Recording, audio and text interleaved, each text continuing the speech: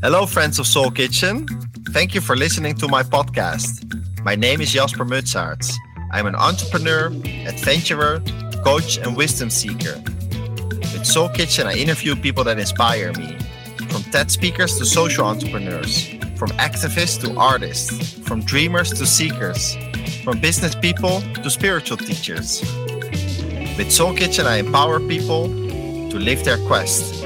Each episode contains a recipe for life. What is your quest? So, welcome, friends, to a new episode of the Soul Kitchen. I'm talking to Mo and Pascale today, who are the creators of the Art of Adventure. And some of their passions are coming together in this project, it seems, because Mo is an artist. Maybe that's why they've chosen the word The Art of Adventure. And Pascale is a journalist, an Emmy Award-winning journalist. And I met them through a mutual connection. I met Michael during the Earth Charter, my work for the Earth Charter. And that's how we got to know each other. And today we're going to talk about the art of adventure, around following your passions, around life transitions, and maybe some other things. So very excited to meet you today. And my first question is, how do you feel right now? And what's your intention for this conversation? Feel good. Feel good. Yeah. I don't know what my intentions are. I'm going into it with an open mind and I'm just excited to see what happens here. Yeah, okay. I think it's exciting to get Art of Adventure out there and get people talking about it and understand, there are adventures everyone can tap into that are very close to their own backyard. Sure. Yeah. I'm really excited because I also consider myself an adventurous person, and it has brought meaning to my life. Which is not always easy to understand why it brings so much meaning. But please tell me, what is the Art of Adventure and why did you decide to start this project or this adventure? Art of Adventure is about exploring, about adventuring, about traveling to see new places. And we think there's an art to it because, you have to be able to pivot. You have to be able to move and shake when things don't go right. You have to be able to handle the unexpected. Absolutely. And we think that that's part of the art as well as the beauty of the places that you're going to see. Yeah. So you mentioned the word art and you mentioned the word pivot, adapting. So what is actually your definition of art? Baby? Art is anything you can get away with. It's just expression. It's expression. It's expression. Yeah. It's just the word pivot, it means change, adaptation. Is that part of expression of art? Yeah, absolutely. I think so. Part of it is, when we go into an adventure, like we do a limited amount of research, like we have an idea what we want to get into or ways that we might be able to pull it off. But personally, I think one of the most fun things is when it doesn't quite work out right. And so we have to figure out like kind of that plan B or plan C. I think my history as being a journalist, being a producer, working in news media, you always had to have plan B. You always had to be able to pivot because the show goes live whether you have what you need or not. True. And so I think that's kind of helped us stay creative and be able to pivot when needed. Absolutely. We hardly ever book hotels in advance. No. And can you go up in a city, and that's when we start looking for where we're going to stay. Yeah. And you share your adventures on your YouTube channel, and I think how I see your project has two sides. One, of course, you do it for yourself because you probably enjoy it, and then two, you probably also have a message for people or you want to achieve something. If we look at the second part, like what do you want to achieve, or why do you share your adventures with other people? We want our experiences to help other people have amazing adventures, right? And so the things that we learn along the way, we like to sort of be a teacher or a coach or a mentor in that way because our experiences can really help someone's adventure be epic. And we get a lot of great comments to that effect on our YouTube page. You know, people saying, oh, I've been like Costa Rica, for example. Someone wrote the other day that they've been planning their trip for a year. They've been looking at YouTube videos for a year on how to plan the perfect Costa Rica trip. And when she watched our video, she was like, home run. This is the one. This is the one. You guys crushed it. This was the best video, most informative. And what's cool is like, we're just experiencing it. We're going out, we're having a good time. And, you know, we've got a camera rolling. And so at the end, we want to put it together so there's value to the person who's watching it. Yeah. We eliminate all the mistakes and, you know, we go through the stuff you don't want to do. But we tell them about that too. Yeah. Like, oh, whatever you do, don't go here. Don't go here. Or wear tennis shoes, not flip-flops. You know, all the little things that people want to know. And what has been the most popular YouTube video? We have a video that just passed 40,000 views, which is pretty good for a channel that's only been a year and a half old. And it's on the top free springs in the state of Florida. So we narrowed it down to a few springs that are 100% free. They're like county springs, but they're beautiful. I mean, there's a lot of free springs in the state, but we wanted to find the ones that were like worth the drive. You can swim there, you can snorkel, you can jump on a raft. You don't have to be rich to do these things. No, and that's we're not rich. We don't have money. That's the thing about a lot of the videos. Things you can do. What can you do on a budget? Like, sure, Costa Rica, that's going to cost something. Right. Sure, going to Egypt, that's going to cost something. But we want to show people that, I mean, there are springs right here in their backyard that are beautiful, that you may even catch solo and have an amazing time. And it's free entrance, or maybe $3, $6 to get into some of these springs. So the top free springs is one of our top viewed videos so far. Costa Rica. So one of the messages that you want to convey is that you don't need to be very wealthy to go on an adventure. Exactly. Absolutely. A lot of these are right in our backyard. Right here, yeah. A lot of things we should just go on. It's a misconception, right? Or it's an obstacle for people that maybe they think that their dreams are costly. Absolutely. Yeah, regular folk can go on out and have a good time. Yeah. One of the videos we're working on this week, for instance, are kayaking in Northeast Florida and all of the free boat ramps, the best boat ramps that you could put in for free to have a good kayak. And I mean, there are a ton of free adventures right in our backyard. That's true. So what I also like is maybe in typical traditional thinking, or maybe it's my own limitations of my mind, is that adventures are for young people, you know, when you're 18 after high school, or let's say after you finish your college, you go on a gap year and you travel. I'm not sure how old you are, but I think you're beyond the age. We're not 18 anymore now. I didn't get to travel when I was 18 or 20. Yeah, I'm traveling more now than I ever have in my life. You know? So that's what I like about your case example, where you're kind of like an antidote to that thinking that you can only do that when you're young. Yeah. So how is that for you to do it in this phase of your life? What does that mean to you? Yeah, I mean, we're kind of big believers that minutes are worth more than money, and making sure like every day counts, you know, every minute that, you know, we love planning for adventures. We love going on adventures. If we don't have something planned, we start to get a little antsy. I'm getting a little antsy right now. I need to be out of the country. We love seeing things from new perspectives. And to me, that's timeless. Yeah. You don't need an age. And in fact, you know, some of the exploring I did as an 18-year-old, I wish I had the knowledge I have now. Then, I enjoyed those adventures. Don't get me wrong, but I may have taken a little bit more from them at the time. You appreciate things as you get a little older, you know? Yeah. Smell the roses. All you have is time. Today is the youngest you'll be for the rest of your life. Take advantage. So when you're older, you're more appreciative of the time you have. Yeah. And tell me a bit more about your life beyond your adventure. So you are an artist, Mo. Like what type of art do you create, or what? Tell me more about it.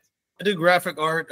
My art is energetic, colorful. You know, I'm from Pittsburgh, so I grew up in a great town. great weather. So I paint with a pretty vivid palette, but it's all about energy. The elephant you see there, based on the Franz Lanting photo in Africa, is one of his. I see. It's a beautiful painting, very colorful. And earlier in this conversation, you said art is what you can get away with. Yeah. What is the meaning of that in your life? Me, well, it's always been my superpower. Since I've been a child, like I had a gift to communicate, through my art, and I appreciate the ability to do that. I appreciate the opportunity to do that. So I'm trying to make sure that I make something worthwhile, leave something for my kiddos, so and inspire other artists. I'm always inspired by other artists. So hopefully I'm inspiring other artists as well. And can you mention one artist that has inspired you and why? Man, I like Kandinsky. I like I see some Basquiat. Leroy Neiman. I got a little Leroy Neiman. Like I had a Leroy Neiman painting in my house when I was young. And I always loved the style of throwing paint and just barely make out what's happening, but what's happening. So I think those are some big ones. And when you're inspired by those artists, is it because the things they produce, or is it because the lives they have lived, or both? I think it's more the things they produce. Like, I go into I don't know much about the artist when I see the art, and then I find out more about the artist. And it's weird how certain pieces can move you, but they're so different from the artist. Because artists stages and different periods, and it's weird to see one painting from the same artist. There's another painting, but a completely different. You would think another artist painted that piece, So it's weird. So it's weird to see that where an artist is in life by his paintings. Yeah, we're big art collectors too. Like we love being moved by art, going to art shows. When we go to some of these towns and places, we like to see art, or we might get like a small piece from a local artist on the street. It's just really cool to be affected by art on any continent, on any part of the earth. It says something to you. You can't always talk through words, but you can always talk through art. Can't live without it. I was at a festival in Costa Rica recently. It's called the Envision Festival, and there were many artists there as well. Envision. What I like about artists is that, let's say, business people are really focused on certain productivity or efficiency. Whereas for artists, something doesn't necessarily need to be functional, right? It can maybe be beautiful, or it can be an expression. But is that true for you as well, or? Yes, I write somewhere in my paintings. Most of the paintings, real small. Sometimes it doesn't need to make sense. It doesn't need to make sense. Just remind us, it doesn't need to make sense. So it doesn't need to make sense. I think that's what we can learn from artists, right? That not everything needs to make sense. Yeah. So you bring your artist background to the project, and Pascale, you've been a journalist. What have been some of the highlights of your life as a journalist? I think storytelling, giving a voice to the voiceless, getting stories heard that may otherwise not be heard, that are, important stories. And that the art of storytelling is really a big part of what we do now. We might have some videos that are a lot of facts and pro tips, and here's some info that you need. But if you're really paying attention, 99% of the videos we do have a story. They have a beginning, a middle, and end. And stories are about people, not things. So it's fun to go and embrace a culture and embrace the people of the places that we go, because that's really where the story starts and ends. Yeah. And what has been your the work that you've been most proud of? Or what type of work brought you those Emmy Awards? One of the stories that stands out, because unfortunately there's a lot of crime and grime and doom and gloom and storytelling and telling important stories. But one of the stories that I'm most proud of that no one died was we had a plane that came into a runway came into the wrong runway and ended up in the river off one of the Navy bases. But it was a commuter plane, and it landed in the water. And just the act of getting all of the people in the right places at the right time to tell the story. And there's so many logistics involved. You know, you put choppers in the air to show what's going on. I'm putting reporters on boats to get out closest to the plane. And, you know, and the biggest question are, how did this happen? Why did this happen? Because clearly there were mistakes made, and to make sure that mistakes like that don't happen again. So there's a big safety part in the storytelling and investigation that we did into that plane. So there were a lot of issues with it, but I think that in the end, I was very proud of the way our station came together and really investigated that accident. And I'm happy that no one died in that accident, because it could have gone very differently had rescue been farther away and things like that. I mean, the plane was sinking. So kind of a weird story, but one where I was very proud of the whole team and how we handled it. Mm. And how do you create such stories? Because you collaborate with other people. How does a team look like when you create such a story? Yeah, well, at the time I was running a newsroom here locally in Jacksonville. And so we're a team of 90 people.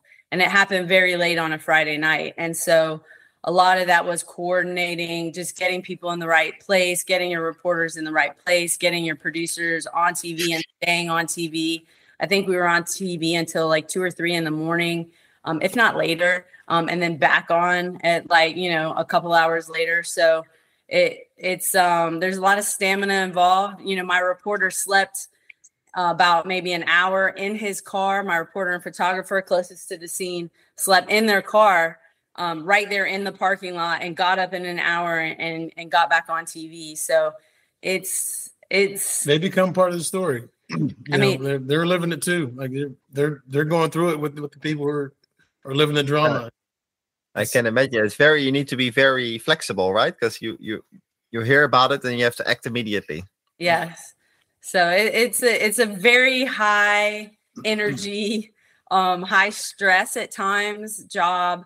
But like I said, you know, stories like that where, you know, no one died, and now let's just figure out what went wrong and how to avoid it in the future became our biggest story.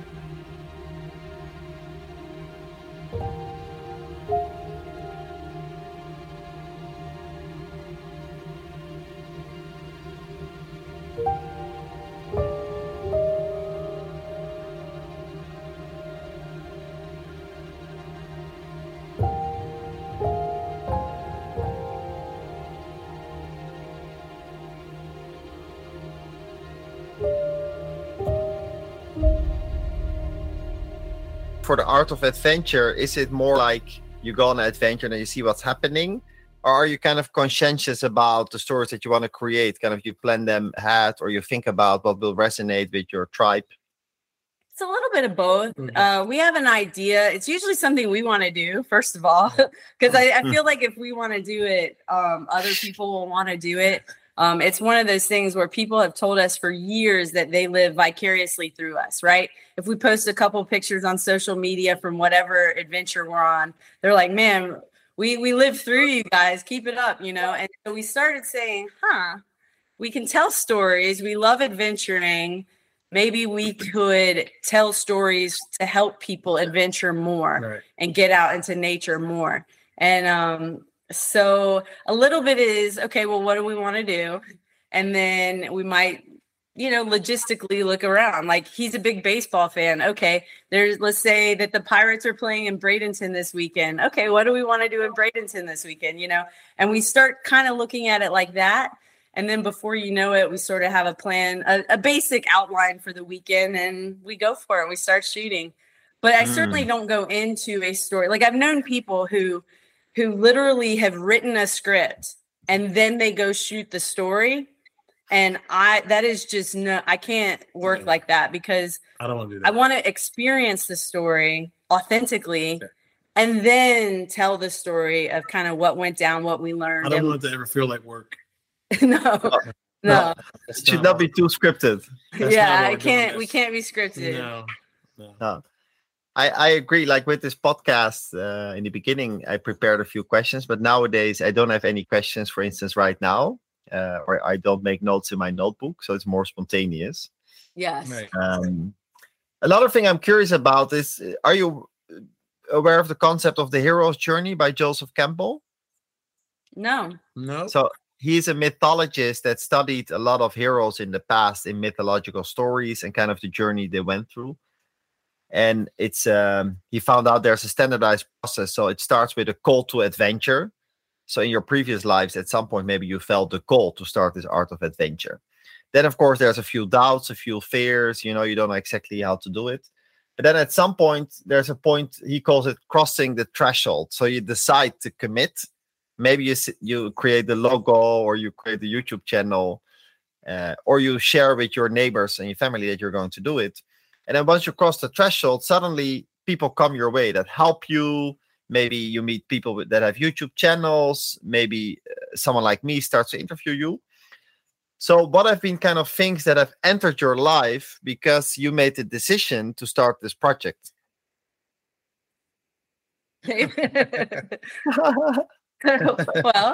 no, I think the biggest, we'll back up to like the doubt part first. So, to quit. Do you recognize a bit the early steps I mentioned? Yes.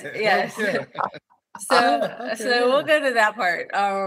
I think the scariest thing was leaving a job. I had a 20-year career in news media, and it's not like anyone gets into news media to make a lot of money, but at some point you're in a position where you're pretty comfortable, and I was there. And so to walk away from that on a kind of a whim, a hunch, a feeling that there was more to do, or we could use the storytelling and the art to tell different kinds of stories, the kinds of adventures we want to do. We wanted to create value for people in a different way than turning on the 6:00 news every night.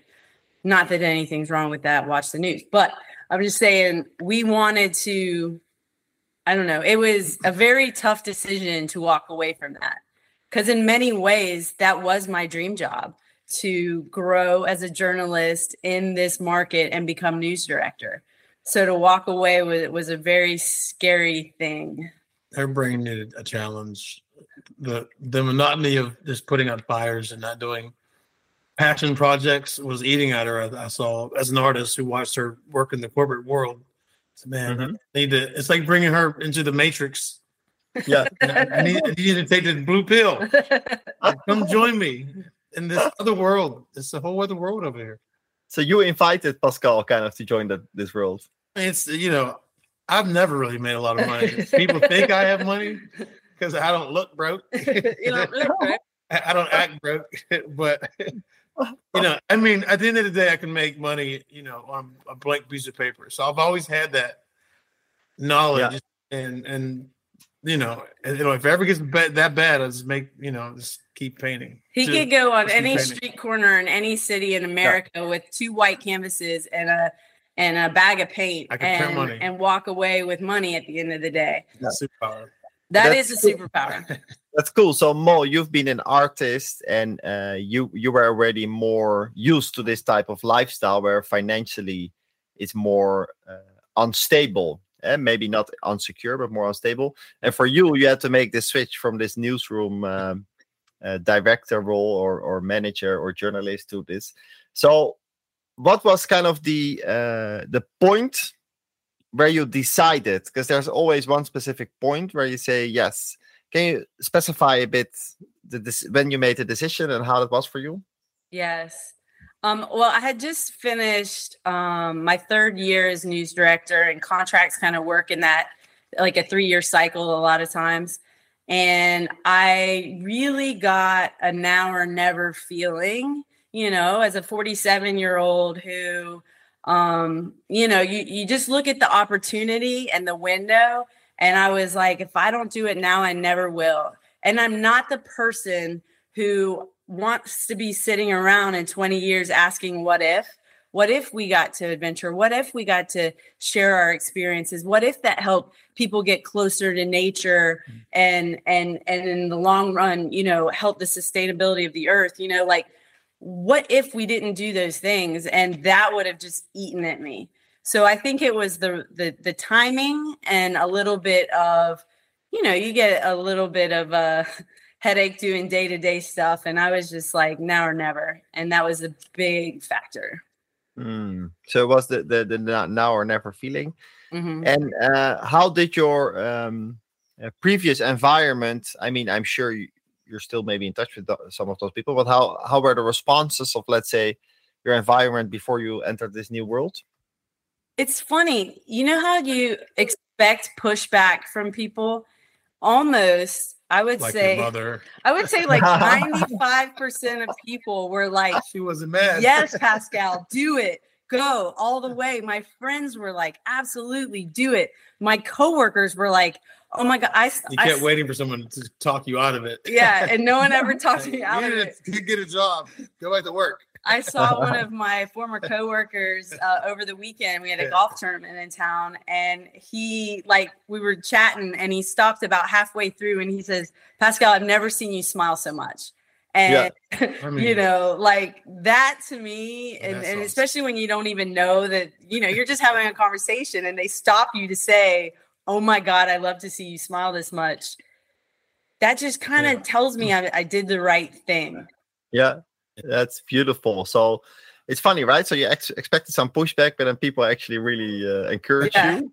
Yeah. But that's part of fears, right? You expect pushback, but at the end, most people think more about themselves than about you, right? So they're probably happy for you. Okay, so that was the doubt or the fear part. Mo, did you have any doubts or fears, or you basically didn't have them because you already lived like an artist? For you, it wasn't a big deal. I was very excited. I'm trying to talk her off the ledge. You know, when I can't believe I'm doing this. You make money for other people. We can always make money to survive. So if you do something we're good at and do it passionately, we'll get paid.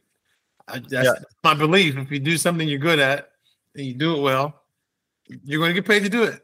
So we love to travel. We should travel. We travel well. So eventually we're going to get paid more to do it. We already paid a little bit. Because it's easy to see from the outside, you know, your combination of journalism, media, art, and then adventure. It's not like you're doing something that is completely outside your area of strength, right? It's not like suddenly you became a baker or like. Yeah, right. Yeah, these are 100% our strengths. Yeah. So, and for us, it's never been about making a lot of money either. Like, sure, we want to, make sure our bills are paid and that we've got enough to travel and explore. But it wasn't like we thought we're going to start a YouTube channel and get rich. It's just what you're passionate about. Like, if you don't do that, you're always going to think, what if? What if? And I can't leave this earth thinking that. So we need to figure out this, let it ride, see what happens, So in this hero's journey, the doubts and fears part we kind of covered now. So now I'm still interested in what types of people, projects, or unexpected encounters came into your life because you crossed the threshold and entered this new world. One of the things that I had no idea I had the ability to do, it's so interesting. I've been designing logos for companies. Who knew I could do that? I've been designing like welcome letters for companies, letterhead for companies. Yeah. I've been doing I call them hype videos, but they're basically videos that celebrate relationships between things.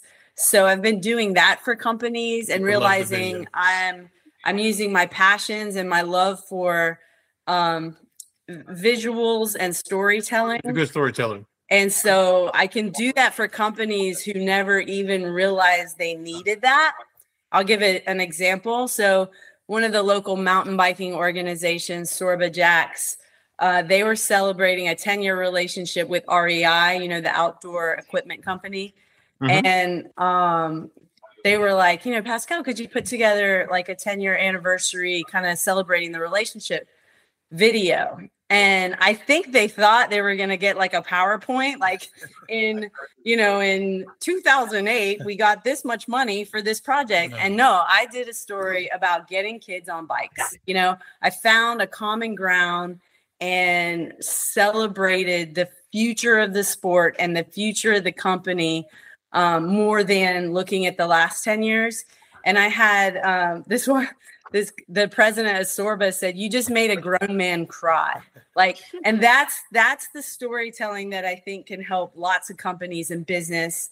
And that's something I never would have thought of that I even could do, So that was a really exciting kind of side effect of what we've been doing, the side hustle, if you will. That's beautiful. So if you can make a grown man cry, you've touched someone's heart, right? That's beautiful. And so side hustles came to you. And for you, Mo, like what kind of unexpected things or people came into your life? I just enjoy meeting new people, new cultures, seeing new art. It's the textures for me, the smells, I'm a little different, I sit in the back of the bus and I take everything in, and I'll talk about the whole trip to a resort. Oh my God, look at the size of those trees. And look at look how the mountains, the light is hitting the mountain. People say, shut up, Mom. I see the art in everything. And then you meet wonderful people, new cultures. And that to me is what it's all about. Like I live for traveling, getting lost, not knowing how to communicate, but you can always communicate. There's always a level of communication, but yeah. We went to Egypt last year with total strangers. And we had a fantastic time over there. We saw, the oldest pyramid on earth. We saw the Great Pyramid. We scuba dived the Red Sea. We four-wheeled in the desert and rode camels and, experienced all the things you experienced. But one of the coolest parts about that whole trip is we are still today really good friends with about 10 of those people that we were on that trip with that we never even knew before. So we've done trips where we've met places. Like we were in the Panhandle a few weeks back on a scuba dive trip with a group that we had met in Egypt. We did a previous boat trip with a group that we met from Egypt. We did another trip to the Springs with a group that we met, and they're not all the same people. Different people come down and it's quite. They understand the adventure, like what we went through, what we saw with our eyeballs. I wouldn't have had, if I had my same job, I wouldn't have had it would have been tough to get the 2 weeks off to do that trip that really has led us to some forever friends. So those are the things that you've never been able to experience that like that. Yeah. Some new friends from your travels. And have you also made some new connections in the world of YouTubing? Is that like a world in itself that you enter? Yes. Yeah. And it's comforting too, because when we meet some of these people on the road, most of the time they'll comment on our content, that it's good content, which when you hear from another YouTuber, you need to hear stuff like that. Like, yeah. And also like when we're trying to check ourselves, like a year and a half in, is 2,000 plus subscribers, like, is that where we should be? Should we be farther along? Or, one of the guys told me, he said, most people don't get over 400 subscribers ever. New channels are very, very hard to take off. Yeah, people usually quit. Yeah, they usually quit before they make it to the year mark. It's very hard. So it's exciting when you hear kind of feedback like that back from people that you're looking up to, people who kind of indirectly helped you. We watched a lot of YouTube videos during COVID and really did kind of start to get that bug of, we can tell stories. There's an algorithm to it. There's an algorithm to it. There's a trick to it. But once you figure that magic sauce out, I mean, there is money to be made in doing what you love to do. That's the whole. I think it's about quality and talent, but it's also about just sticking to it, right? Like I've been an entrepreneur now for 10 years, and sometimes you gotta stick to it. Yeah. At some point, results will come. Right. Yeah. And of course, you need to have talent too, but I think it's those two. So if someone is listening to this conversation and they maybe want to start a YouTube channel for whatever reason, can you give a few recommendations based on your own experiences for people that want to get started? Yeah, I would say number one, tell a story. I think that's one of the most important things. Tell a story that has a unique value to the viewer. And I think that, there's lots of little things like, your thumbnail has to be super clickable, has to be interesting. You may even want to think about your thumbnail before you think about your story. What would be a very clickable And now the way a thumbnail, is that, let's say, the picture that I see? Yeah, that's the picture. Yeah. And so when you see it, it has to be attention grabbing enough. The words need to be attention grabbing enough. But you have to deliver on the video. One of the great things about YouTube is there are a lot of analytics that you can get just from your YouTube studio page. Working in news, we paid companies lots and lots of money for the kind of research that I can get in one click through YouTube.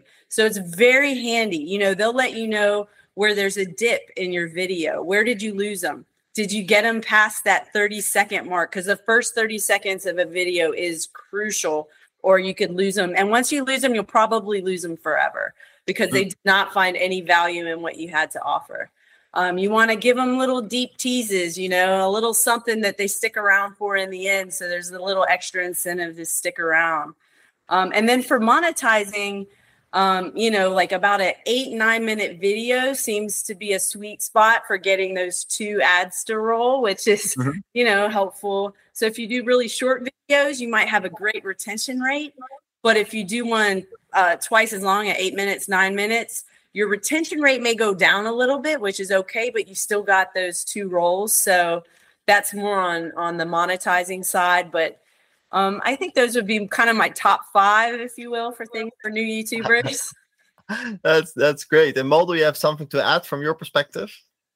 Make it pretty. Make it pretty.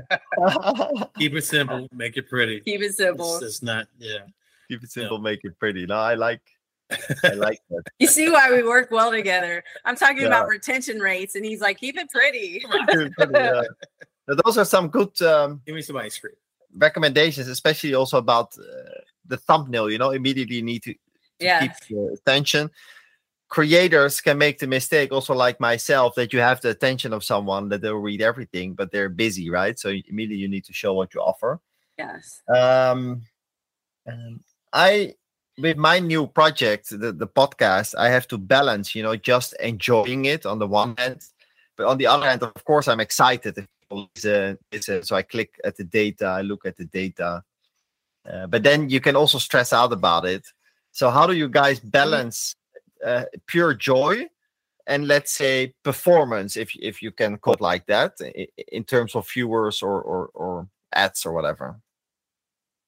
There's some times where, because I am a very project-oriented person, you know, I like to shoot something and get it edited, shoot something and get it edited. But sometimes we're on the road and we might have to shoot 4 or 5 things, and the timing of everything is such that, you know what, I'm not going to be able to edit this right away. I'm going to have to wait. And so the manager in me is like, you know, doing all the timelines in my head. And, oh my God, that means a week that we're not going to have something that we're published. And that takes away from consistency. But I'm like, wait, we're our own bosses. Just do it when you're ready to do it. And you know, when I came back from Costa Rica and I had so much amazing video, and it was very, very high resolution, like 5K plus resolution. And it was very hard to work with for that reason. And I remember talking to my mom. I was like, man, I feel like it's going to take me forever to do this video. And she's just like, let it take as long as it needs to take. And I'm like, yeah. And so I think I've had to kind of chill out a little bit and not think always of the algorithm, or it's Thursday and my video is not ready to publish. So that's kind of been, I guess, a takeaway for me. Yeah, because you're project oriented, so sometimes maybe you need to slow down a bit. And Mo, how do you balance joy and let's say performance, if that's the right word? I don't know if that. It's kind of one and the same for you. It's kind of one and the same for me. Yeah. I don't have to. I don't feel I have to balance anything. You know, he's been working for himself for so long on his own schedule. Yeah. I don't think he worries too much about it. No, so that's good. So for you, it's not a feeling of balance, but it's integrated. And I have a specific question for you as an artist. Do you set an alarm clock? Yes or no? I do not. I do. Can you elaborate why? I Well, you can't rush the creative process. It's just what it is, If I'm not ready to paint something, I shouldn't paint it. And when I have pieces, I'm doing commission work for other people, I have to let people know when it's ready, it'll be ready. Don't put me on a deadline. Please don't do that. When it's ready, it's gonna be awesome. But it'll be ready when it's ready. The painting has to be ready. Yeah. The project has to be ready. He has to be ready mentally. Yeah, I just bring the project out. I'm just a delivery boy. It's already there. But if it ain't ready to come out, it ain't coming out. So alarms don't work for me. I think it's an interesting point of view, and I really like that advice from the Burning Man person, because in the education system, or maybe in life, you're kind of wired, to set alarm clocks. It's kind of professional. So I worked in strategy consulting for 2 years. So there I've also been educated a lot around efficiency, which definitely is useful. But I'm also a creator part of me. So I prefer not to set my alarm clock either. But I sometimes see it as a balance, because one part of me is maybe efficient businessman, one part is, let's say, creator. But it's an interesting thing, the alarm clock. So maybe that brings us to the next topic, because the Soul Kitchen is around recipes for life, right? So the listeners can learn from recipes, and as a guest, you can share your recipe. So what is your recipe for life? So thing one is curiosity. We think you have to be curious with the world around you, right? There are tons of things you don't know, you will never know, but that quest of wanting to learn is a big motivator for us. And we think that is a great ingredient. Acceptance, we think, is an important ingredient. And what we mean by that is really embracing new cultures. Some people think like their way is the only way, and they're just sort of tolerating everything else that like is completely against everything. Loud Americans being loud Americans. like we definitely don't ever want to be just the loud Americans on the plane, right? So it's really about accepting cultures, learning from cultures. So those things go really hand in hand. And then adaptability. And for this is really about when we were talking about the art of the pivot. Things go wrong all the time. I mean, when we were on that Egypt trip, there were some people who, like, if they didn't know what was going on, it was like they would raise holy hell. And it was just sort of like they had a different trip than we had, I think. Yeah. It's just about being able to pivot. And if that doesn't work, you move to something else. And I think that is a skill that sometimes needs to be learned. It's easier to learn than it is just, be adaptable. But I think mindedness and pivotability, man. Sure. Right there. Yeah. Sprinkle it. So curiosity, acceptance, and adaptability are our ingredients for life. Yeah. Curiosity, acceptance, and adaptability. I think that's a great set of ingredients. Mo, do you want to elaborate from your point of view a bit on those ingredients? those are our ingredients. We collaborated. I know, but just hearing your voice. Don't take yourself so seriously. I hate acting like there is someone acting like they're the smartest person in the room. I like to be around smarter people, so I can learn some things. I'm a nerd, so I like to touch things. I like to read things. If there's a plaque on a wall, I'm that old guy. So, look, a plaque. It's definitely the look. It's a plaque guy. I'll read it. I need to know. So I do have a quest for knowledge, and like I have so many questions, and like I love seeing new faces, new people, new cultures. Yeah. I think that's one of the things that's fun about adventuring together is, I get to shoot a video of Mo doing things a lot of times for the first time. And A, I find a lot of joy in that. But B, it's so fun. Like, even we were walking to, the Pacific Ocean, and he was like, I think this is the first time I've touched the Pacific Ocean. And I'm like, I'm going to video it, I just get so excited. And I think he does too, seeing each other learn as we go. And that's been part of kind of the cute part of us shooting each other, going through life and doing videos. Trying to get on a camel. Yeah. I grew up on horses and I almost got kicked off a camel. Little things, you know. But little things like that are just fun and they're memories that will follow you forever. Getting lost in alleys in Paris. It's kind of cool that we're documenting them now too. Yeah. I like your recipe, so curiosity, adaptability. And I'm also curious because now you've taken this step. If you look back, like, did it increase your happiness? Like, did it bring what you were hoping for? Because you made a transformation. Like, if you look back, I think we're always been happy people. Like, I always kind of worked really hard and played really hard. So I'm just as happy as I ever was. But what I think I'll really enjoy is the flexibility of having control over when we do whatever we do. Yeah. It's not like I got to go put in a vacation request and, someone else has off during that time. You can't, that kind of thing.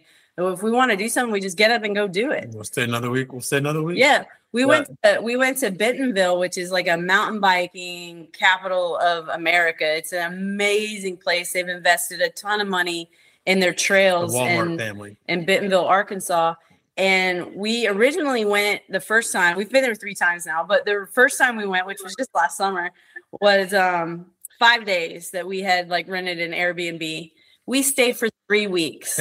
We extended our trip like 3 or 4 different times because we could. She would have never been able to do that before. Oh, never. Yeah. So that is part that brings a new joy, extra happiness. Flexibility is pretty close. Yeah. So it's really the flexibility that you can decide whatever you want to do at any time. Well, that's a beautiful transformation that you've made. And I asked you to bring, let's say, a travel object or like one piece of your travel. So what is kind of a piece that reflects the travels that you have made? You first.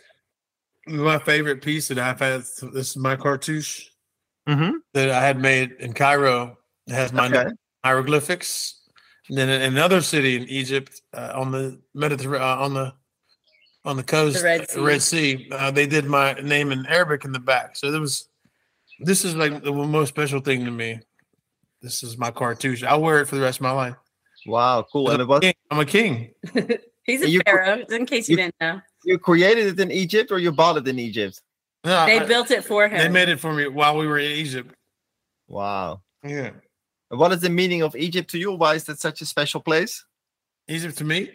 Yeah. Man, it wow. It's having an idea. You see what passion can do at its ultimate. Like, if you just like, you know what, screw it, we're going to build those pyramids. I know it doesn't make any sense to bankrupt the country for this, but you know what? They're going to talk about us for eternity. We're going to live forever. And everything was made like that. The artwork was chiseled. It wasn't drawn. It's there forever for you to touch.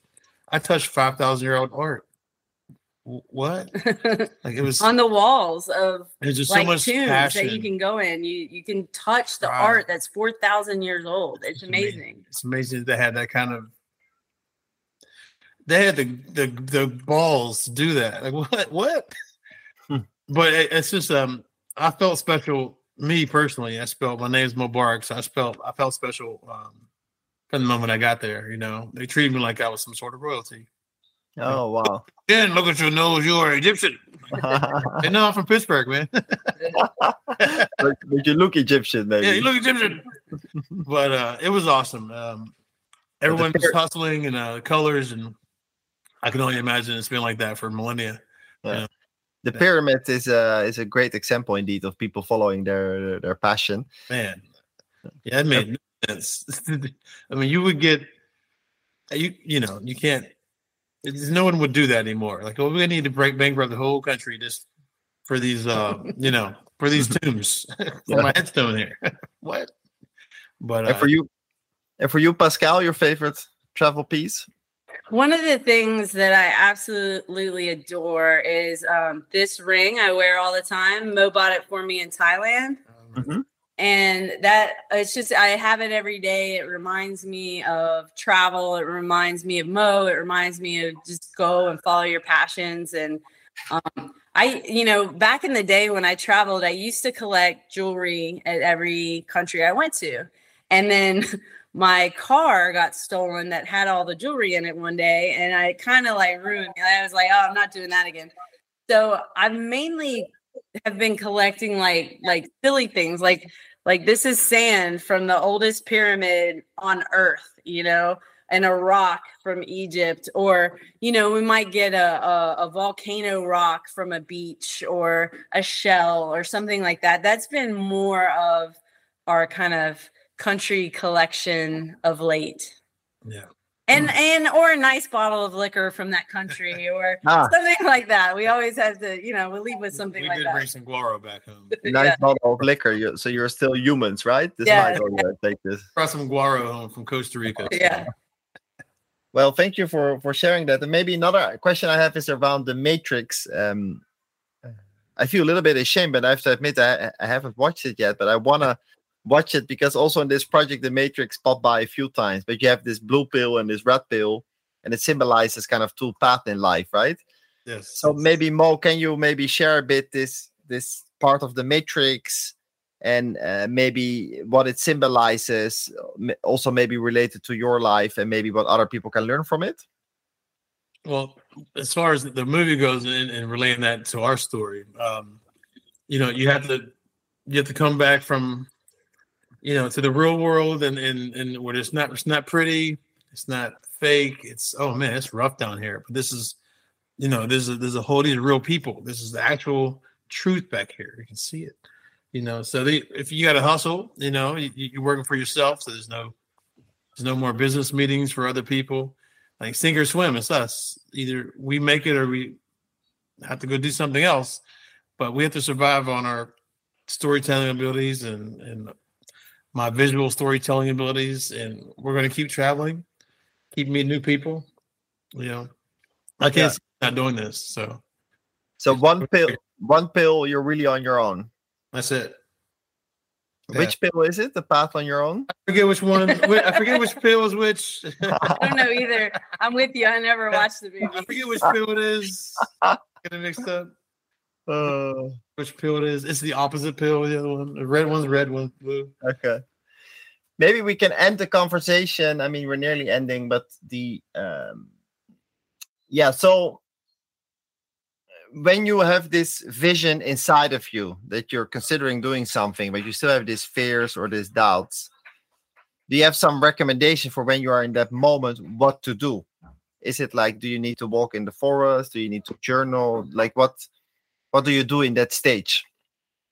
It's funny. A long time ago, I don't even remember who told me this, but they were like, when you have a decision to make and you don't know what to do, go stand on a rock that you're pretty sure has never been stood on before and say your intentions out loud.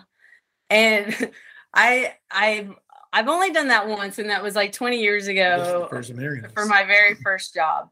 And I went to the beach and I like sort of unearthed a little coral rock and I stood on it and I did that. And I ended up taking a job in TV. That was 20 years ago. So, you could do something like that, but I think in the end, it really is about a choice that makes you happy. What makes you happy? And is it good for other people at the end of the day? Is it good for the earth at the end of the day? And I think as long as it might sound cliche, but if you're following your heart and you're doing what makes you happy and it doesn't hurt anyone and it helps people and it helps the earth, I don't see how you can go wrong. I just don't see. I never heard that advice before, but I like it. Standing on the rock. I never heard that either. Been together a long time. I never heard that either. That's a good to do it in a while. Man, that's pretty cool. Okay. That's a good thing of those podcasts that my guests sometimes tell stuff that they never knew they knew, right? Not each other even. What? On a rock. He's like, what? I didn't know you do that. Yeah. That's awesome. Well, I think we're nearly at the end of our conversation, but before we close it, is there anything else that you would like to share with the listener? Or maybe an additional question, if they want to engage with you, I mean, where can they find you? So these are my two last questions. So Art of Adventure with Pascale and Mo is our YouTube channel. So we invite your viewers and listeners to connect with us there. Yes. We've got all of our social medias connected to our YouTube page. Artwork is connected to the YouTube page. It's @MoBarger3 is my Instagram, but that's also connected to the Art of Adventure with Pascale and Mo. And I think really it is about asking everyone to just engage with our content. Yeah. If you subscribe, that helps us. It allows us to keep making these free videos for people. Yes. And we want to, that's the thing is we think accessibility is key and knowledge is key. And I don't want people to ever have to pay for our content. I want it to be free so people can help us in other ways. You can sponsor videos, you can sponsor the channel, you can buy our merchandise, you can subscribe, you can comment, like, and share our work. People can help keep the Art of Adventure going. Yes.